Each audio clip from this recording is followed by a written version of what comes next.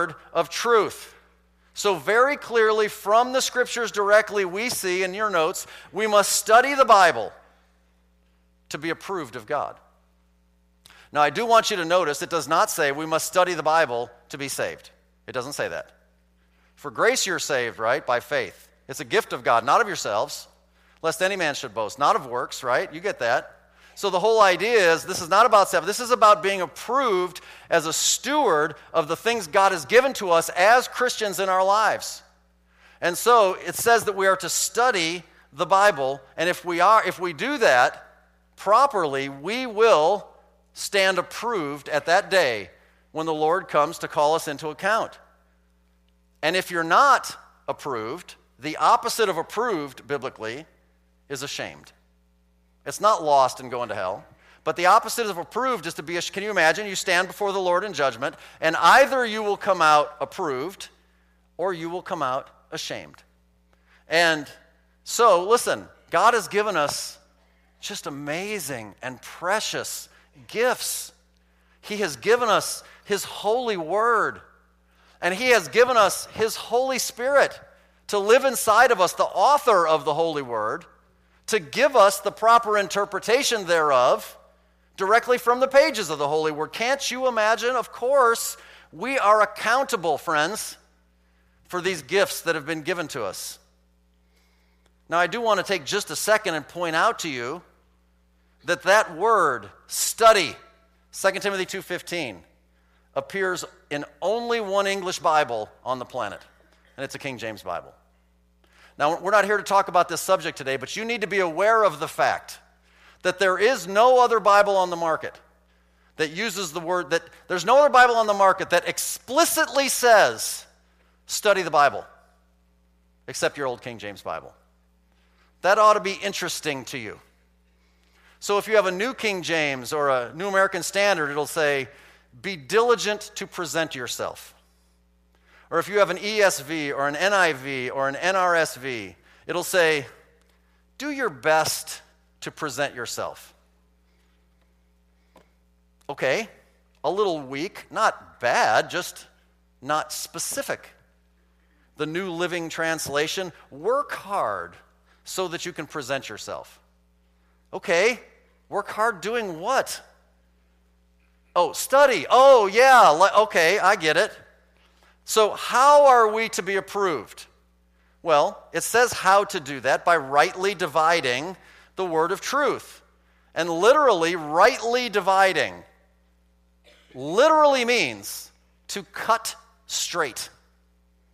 Cut straight. It would be the illustration of a tailor making clothing.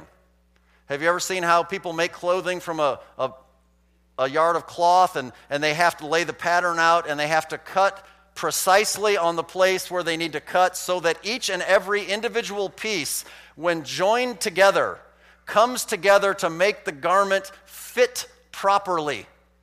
That's literally the illustration God's trying to give us. You could see also for reference Ephesians 2:21, talking about the body of Christ and referring it like a building. And in Ephesians 2:21, where it says that the body is fitly framed together, and then compare over in Ephesians 4 and verse 16 where it says, now that you've been fitly framed, now let's make sure it's fitly joined together. So every piece cut to the perfect size, every piece joined in the right way so that the building stands strong. That's exactly the illustration that we're trying to get when we understand how our whole Bible fits together properly. You must rightly divide. Now, again, just for your study, this is Bible study week, rightly dividing the word of truth will appear only in a King James Bible. So if you're looking at other versions of the Bible, again, it'll say, for example, in an ESV, rightly handling. We're going to see why it's important that the word divide is in there in a minute. New American Standard, accurately handling. New International Version, correctly handles. New Revised Standard Version, rightly explaining. New Living, correctly explains. Sometimes versions will use correctly teaching, teaching accurately.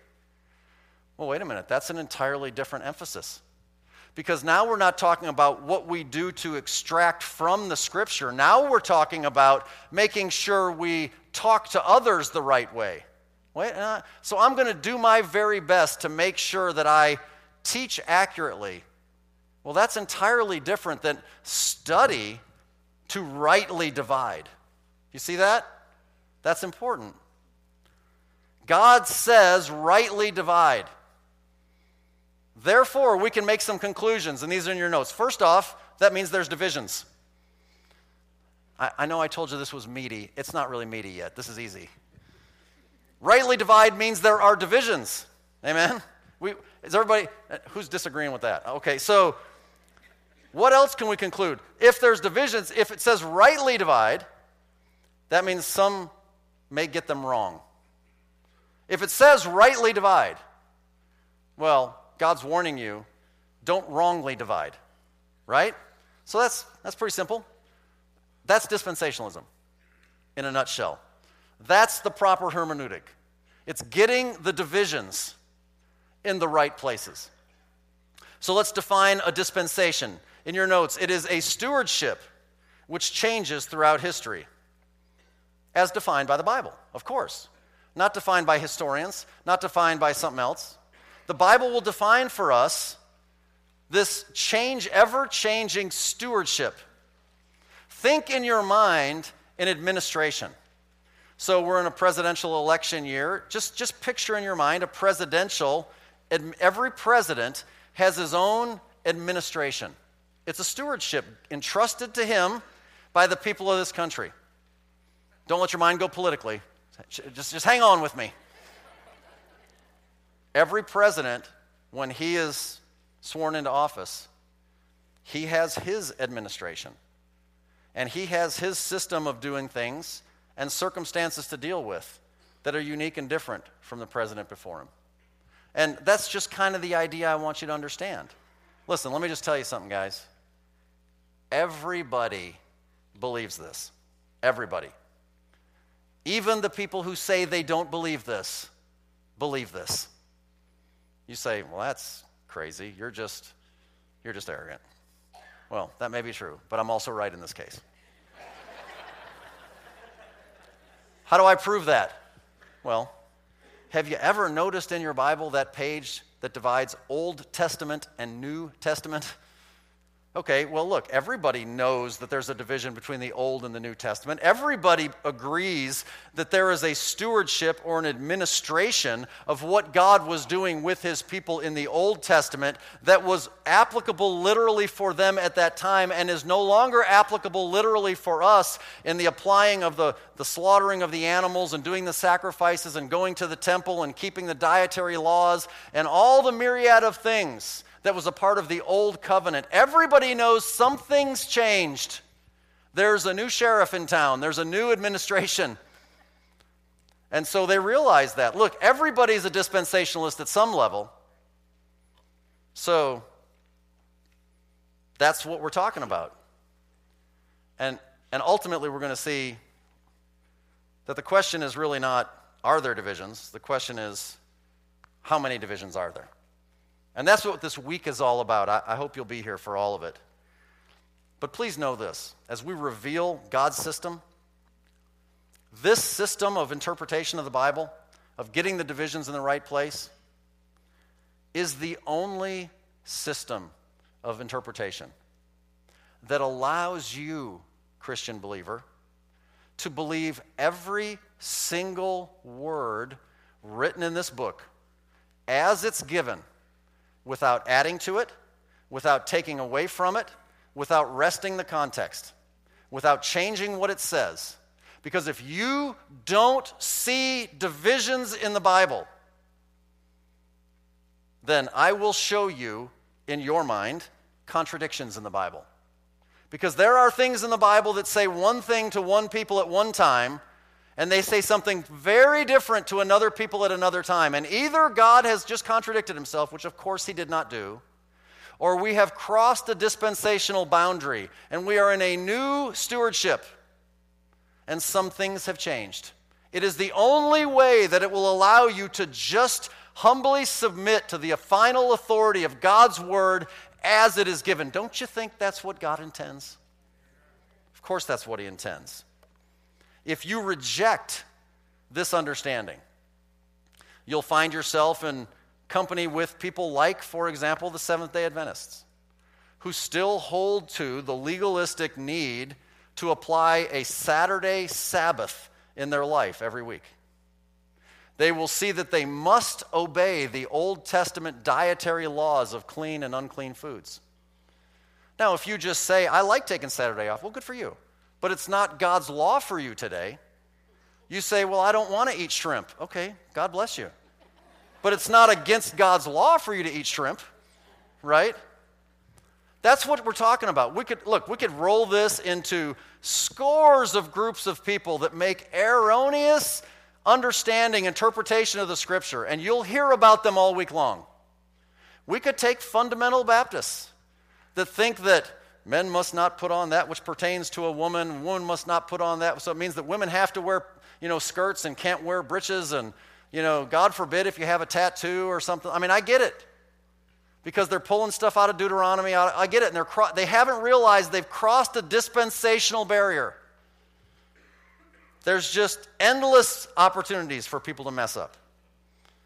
So we have to understand how to do this. Second point of your notes, the rules of a proper hermeneutic. So in our church, in our discipleship process, we have the course of study called Ministry Tools and Training. And Ministry Tools and Training, once you finish personal discipleship, you are eligible to sign up for this. I encourage every one of you to do this.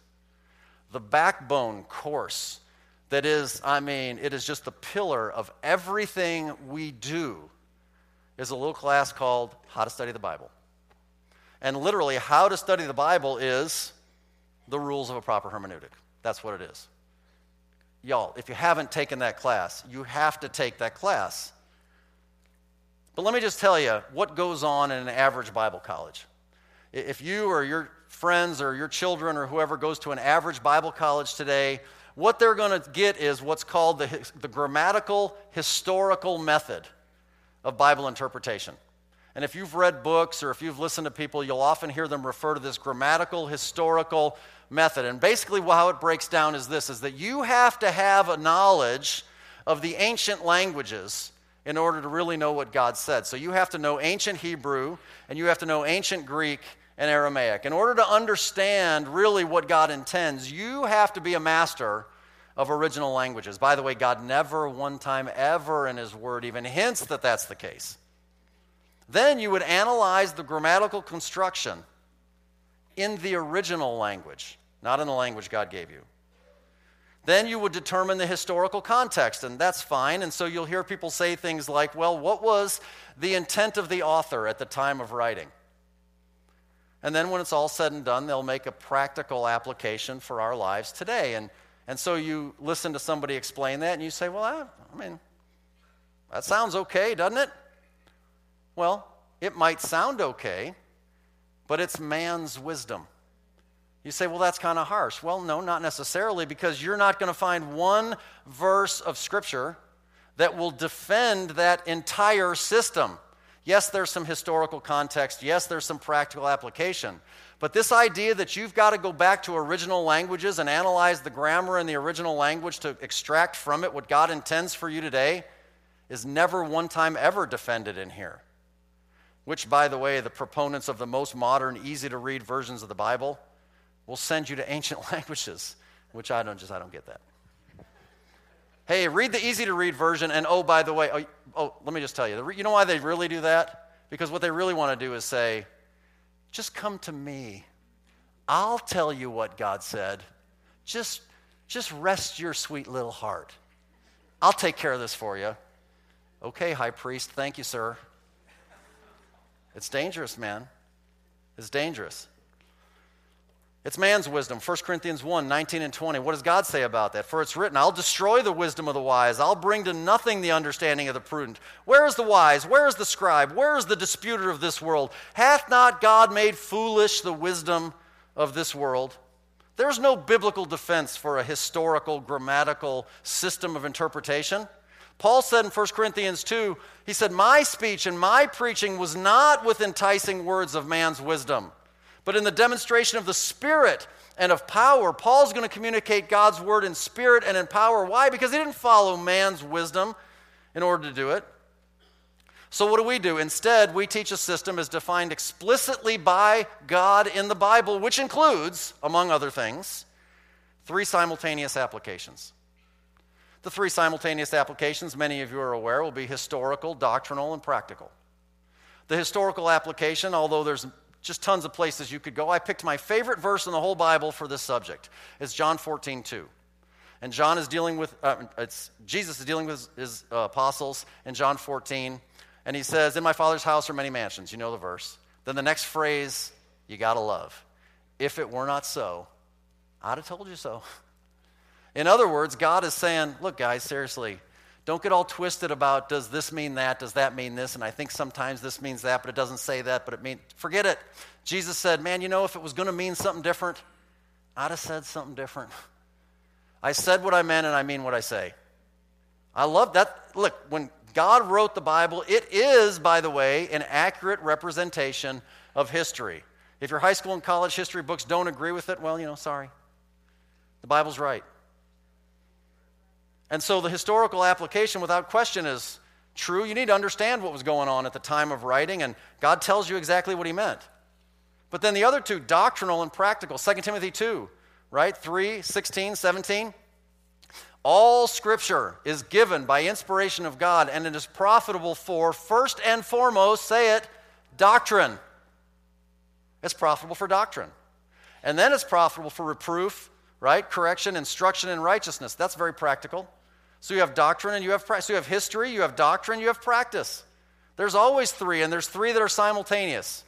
Why are those things all given? They're given so the man of God may be perfect, thoroughly furnished unto all good works.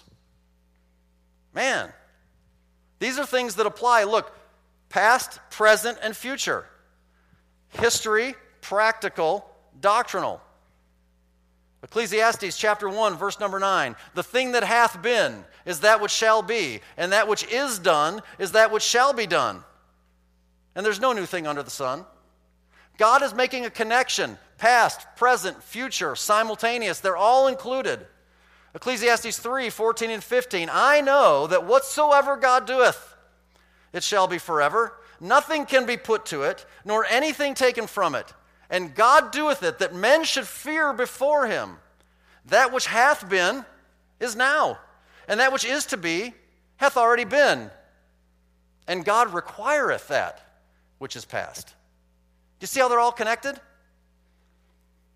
Another thing that you need to understand in the proper hermeneutic is 3 ethnic divisions. Again, many of you are already familiar with that. There's 3 people groups. You have the Jews, the Gentiles, and the church.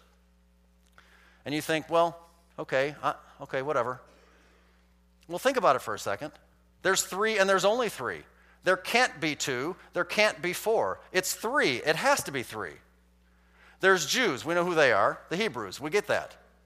Then there's Gentiles. How do you define Gentiles? Everybody else. Well, if it's the Jews and everybody else, isn't that all? No, of course not. Because when you are in Christ, it says you are a new creature. You are now the church. You are a son of God. That which is gone, right? That's the old thing. It's passed away. You're brand new. You're no longer Jew or Greek, it says in Galatians chapter 3. You're a child of God. It is a new creation. So there's 3. And you've got to get them right. How do you know that? Well, the Bible defines it, of course. 1 Corinthians 10:32, give none offense. In other words, don't offend anybody. Let me include everybody. Neither to the Jews, nor to the Gentiles, nor to the church of God. Paul said the same thing virtually back in 1 Corinthians 1, 22 and 23. For the Jews require a sign. So you got all the groups out here that are emphasizing the signs and the wonders and the miraculous and the things and the healings and the tongues and all these signs and wonders. Jews. The Greeks, what about them? They seek after wisdom. But we, church, preach Christ crucified. Amen? There's 3. There's always 3. And you've got to get, these are some right divisions. And all week long, what we're going to be doing is outlining the major dispensations or divisions throughout the Bible narrative, which will give you the structure to establish the proper context of every passage of the Bible. Let's look at our third point, the ramifications of a poor hermeneutic. The ramifications of a poor hermeneutic. So, what's the danger of doing it wrong? Well, it's obvious, isn't it? You don't really understand what God says. So, you interpret the scriptures erroneously. You think that God is saying something, but because you didn't interpret them properly, he's not actually saying that. He's actually saying something else. So it's not just that you receive the wrong information. It gets worse. You receive the wrong information thinking it's the right information. Why do Christians fight all the time? Why do they argue and debate and fight about what they believe? Why do they get so mad at each other? Well, because I have come to the firm conclusion that God in his word said this. The other guy says, I have come to the firm conclusion that God in his word said that. And we don't agree. And then it just gets ugly because we're all still flesh. And the devil's happy and the Spirit of God is grieved. This is a serious deal. You have got to get the interpretation right so that you not only know what is right, but you have the complete assurance that God said it that way, and you can answer the certainty of the words of truth to those that may come and ask of you.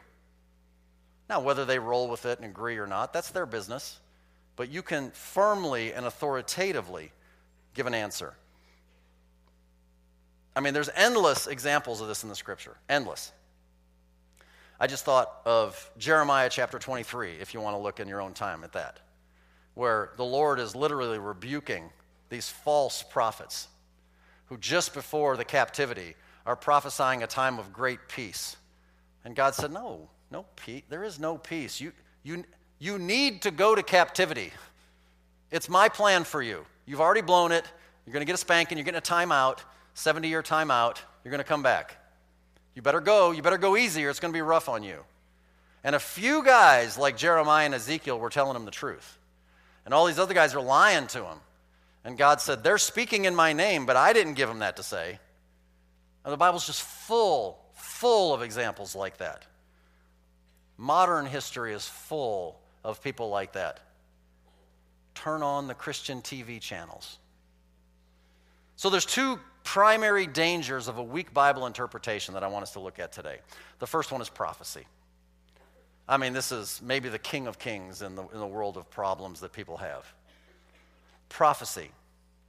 And prophecy is the thing that you lose when you don't see the three simultaneous applications. Because they will give you history and they will give you practice. What they don't give you is prophecy. They don't give you doctrine. That's what the Bible college method does for you. Only the historical and the practical. But remember 2 Timothy 3:16? All scripture is given by inspiration of God and is profitable for, first and foremost, doctrine. Doctrine is first. You have to know what is right before you can decide how you're applying it in your life.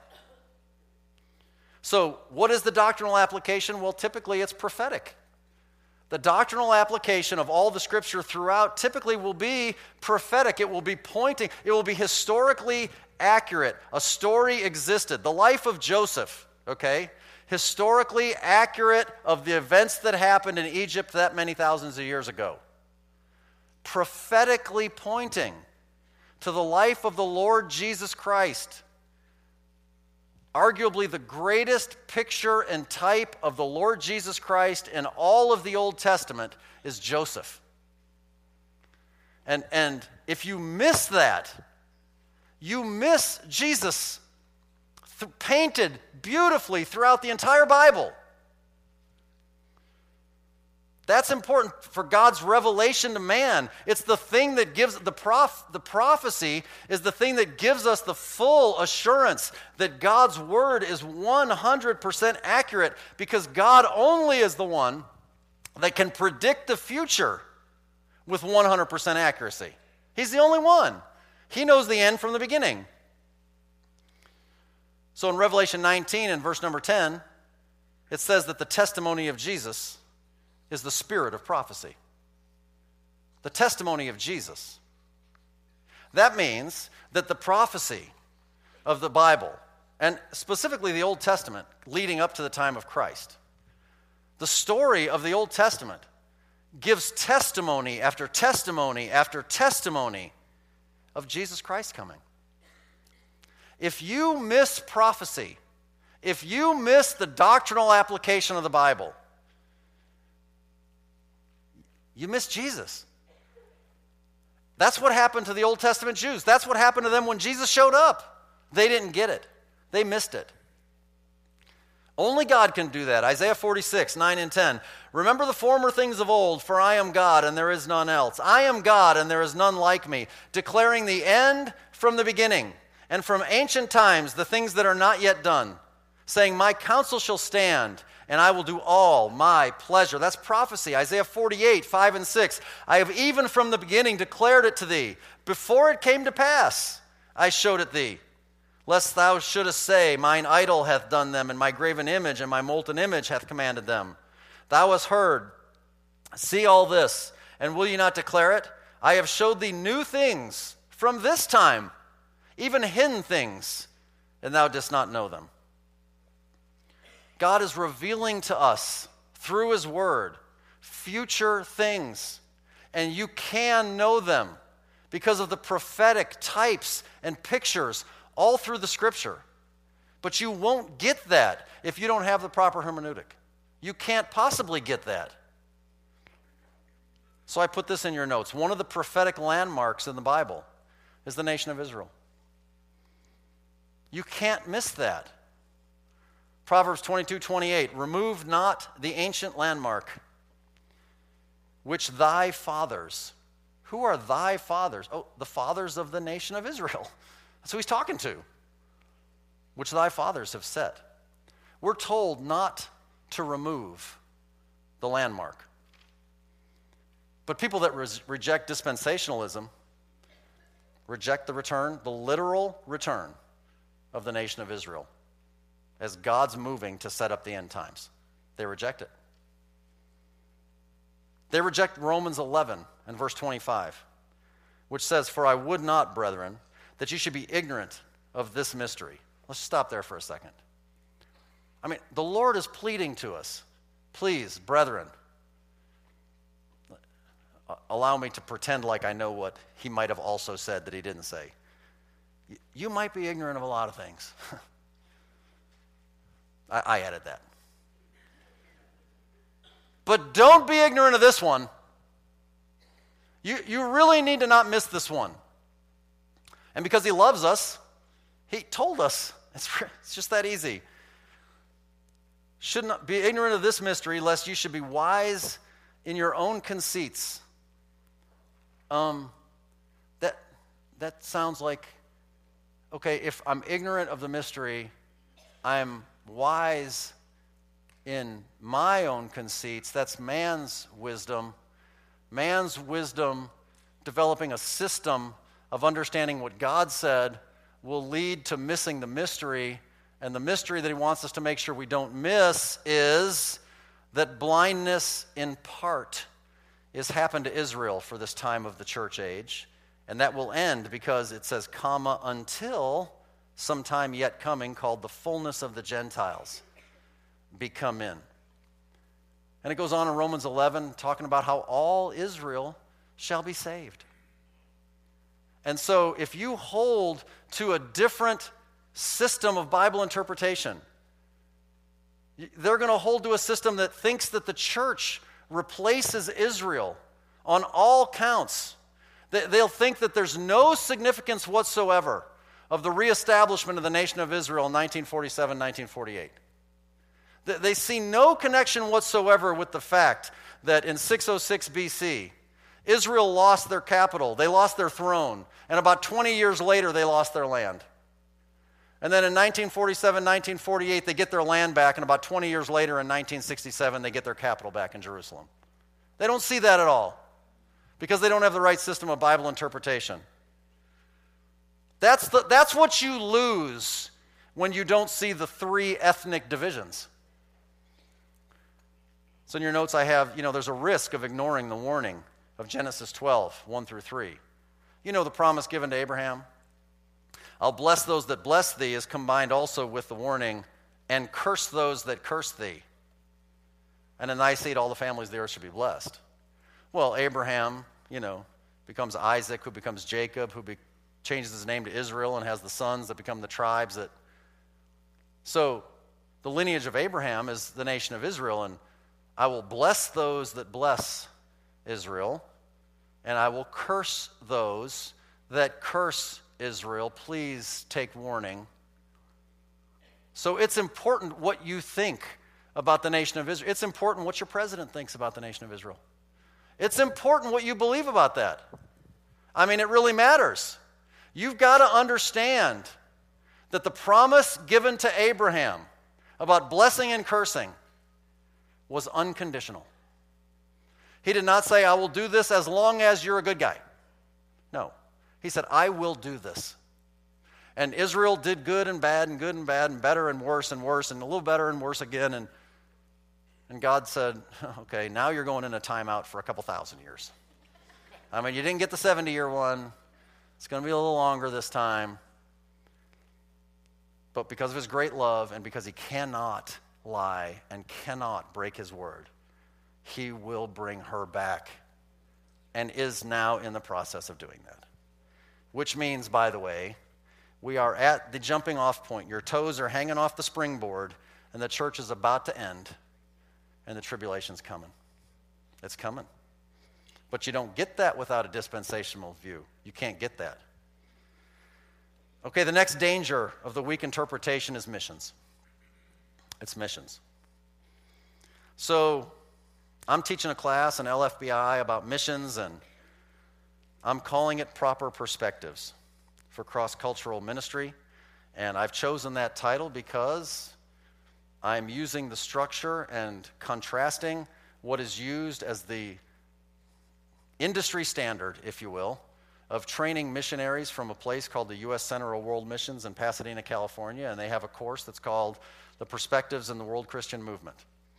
And I've taken that course, and in the course and the stuff that they teach, they have a very different view of how to understand the scriptures. And their influence, whether they directly or indirectly, they influence the training of most of today's missionaries in the world because it represents the common logic. At the end of the day, they're amillennial. And so they don't really see a literal physical return of the Lord Jesus Christ. And as a result, they see that the job of the church in missions is to go and, sure, preach the gospel, but man, you really need to bring about social reform. That's your job. We have to make this world a better place to live in. And they really do. And they think that is what we are supposed to do. We usher in social reform. We should be involved in politics, they would say, because we have to make this world a better place. That all comes from a poor hermeneutic, every bit of it. A poor hermeneutic, in your notes, confuses the kingdom of heaven with the kingdom of God and their roles throughout history. If you don't already know it, we don't have time to define them this morning. The kingdom of heaven is a literal, physical kingdom on earth. The kingdom of God is a spiritual kingdom. They are not the same. That should be easy to understand because heaven is not the same as God. They're spelled differently. They mean different things. Heaven is a place. The Bible says God is a spirit. The kingdom of God is a spiritual kingdom. The kingdom of heaven is a physical kingdom. You need to understand that. Why? The Old Testament is the story of the kingdom of heaven being established through a physical nation as they took names and kicked butt. Sorry. And they slaughtered nations and they had wars. Why? Because we are going to reign on the earth and God will use us. You turn the page at Jesus Christ and you come into the New Testament time. It is no longer about a physical kingdom for us, y'all. It is 100% kingdom of God. It is spiritual. It is within us. We are regenerated from within, and we are to lead people to Christ to enter into the spiritual kingdom of God before Jesus Christ comes back in the millennium and judges all unbelievers and sets up the millennial kingdom, which will be ultimately the kingdom of heaven and the kingdom of God together. If you don't understand the Bible dispensationally, you can't understand that. I know for some of you, it's like we're drinking from a fire hose. You got to just hang with me. Come back all week. The other guys are better at this. They'll make it clear. Y'all, this amillennial, bring in the kingdom idea, that's the MO of the Roman Catholic Church. It's political power. And if you're in the LFBI class with me, the next Saturday when we meet, we're going to talk about New Testament history and missions and how the Roman Catholic version of missions, which is exalted in the U.S. Center for World Missions course, by the way, basically was just bringing in the kingdom and sending out these friars and these monks and ultimately the Jesuits to expand the kingdom of Rome. The Vatican is a state. It has embassies. It's all about spreading their political power. Without a dispensational view, without that proper, this is your notes again, without the proper dispensational view, you can't even do evangelism right. Because you don't understand that Jesus is literally, bodily returning to this planet. You don't understand what time it is on God's clock. Which means you can't know what your job is supposed to be now. You don't know what God wants for you to do. Our job is not to usher in a kingdom. Our job is not to, listen, it's not to go and build hospitals and start schools, and those are fine things, and they can be used as tools to facilitate the gospel. Don't misunderstand me. But our mission is the gospel of the Lord Jesus Christ.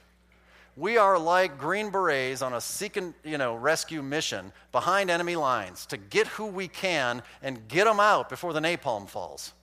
That's our mission, church, unless you don't interpret the Bible right. Then run for political office and, good luck. Listen, this is a big honking deal. When you don't understand how to properly understand the scriptures yourself, you know what you're going to do? What most people do. You're going to subcontract all your Bible understanding to colleges and commentaries. That's what you're going to do. Commentaries written by colleges. Most all of which have left long ago a sound dispensational theology for some new, Reformed, Calvinistic, covenant theology. If you don't even know what that means, come tomorrow morning. Your system of interpretation affects your understanding of church history. If you don't understand church history right, you've lost your bearings. You don't know where you come from. If you don't know where you come from, you also don't know where you're at. Well, if you don't know where you come from and you don't know where you're at, go kid your grandmother. You don't know where you're going. You lose your bearings if you don't know church history. You can't understand these things unless you know where you're at on God's clock and His calendar.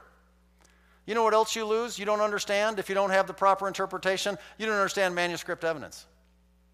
And when you don't understand manuscript evidence, you lose your Bible. And when you lose your Bible, then you are in the fields of the fatherless. And that's what it says in Proverbs 23. Remove not the old landmark and enter not into the fields of the fatherless.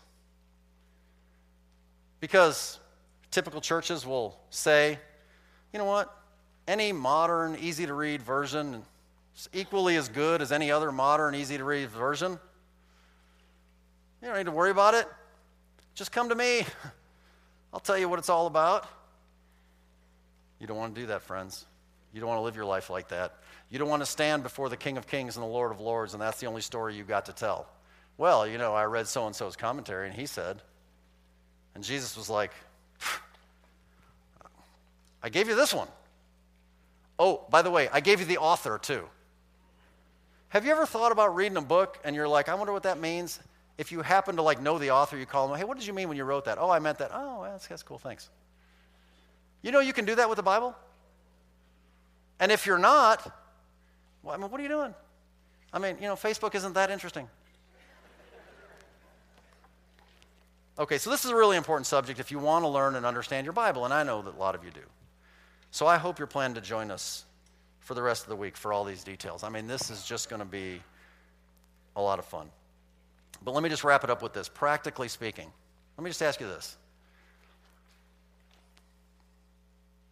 You might be a member of this church. You may be a member of a like-minded church. You may have heard me say the things that, make you feel good and make you feel like, yeah, man, go, boy.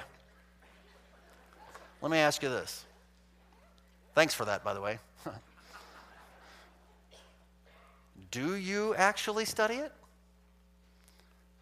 Uh-oh. Do you actually study it? Or do you just read what people say about it? Do you ask people you trust who study it what they think? Look, honestly, I take my job real serious. I do my best not to lie to you. But, you don't know me like my wife knows me. I'm weird. So, you better study. You need to know what it says yourself. Because you know what's going to happen? The skies are going to part, and Jesus will be standing, and he will come down. And the trumpet will sound, and the shout, and the voice of the archangel, and we'll go up. And we're going to meet him together in the air. And we get all excited, and you get the goosebumps. You know what's going to happen when we meet him in the air? It's this little thing called the judgment seat of Christ. And you will stand, and you will give an account of your stewardship of the gifts that he gave you, none the least of which, the Holy Bible, and how you let its historical, doctrinal affect your practice and how you lived it out in your life. That day is coming. How do you know that? Because the Bible says it's coming. And when it comes, you will be there if you know him as your Lord and Savior. And you will give an account.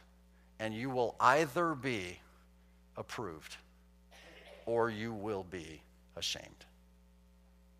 That's why this matters. This isn't just some heady study for Bible geeks. This matters to you. You need to know this. We put a lot of time and effort and expense into this conference to help you because we love you. Don't waste it. Take advantage of it. Let's pray together.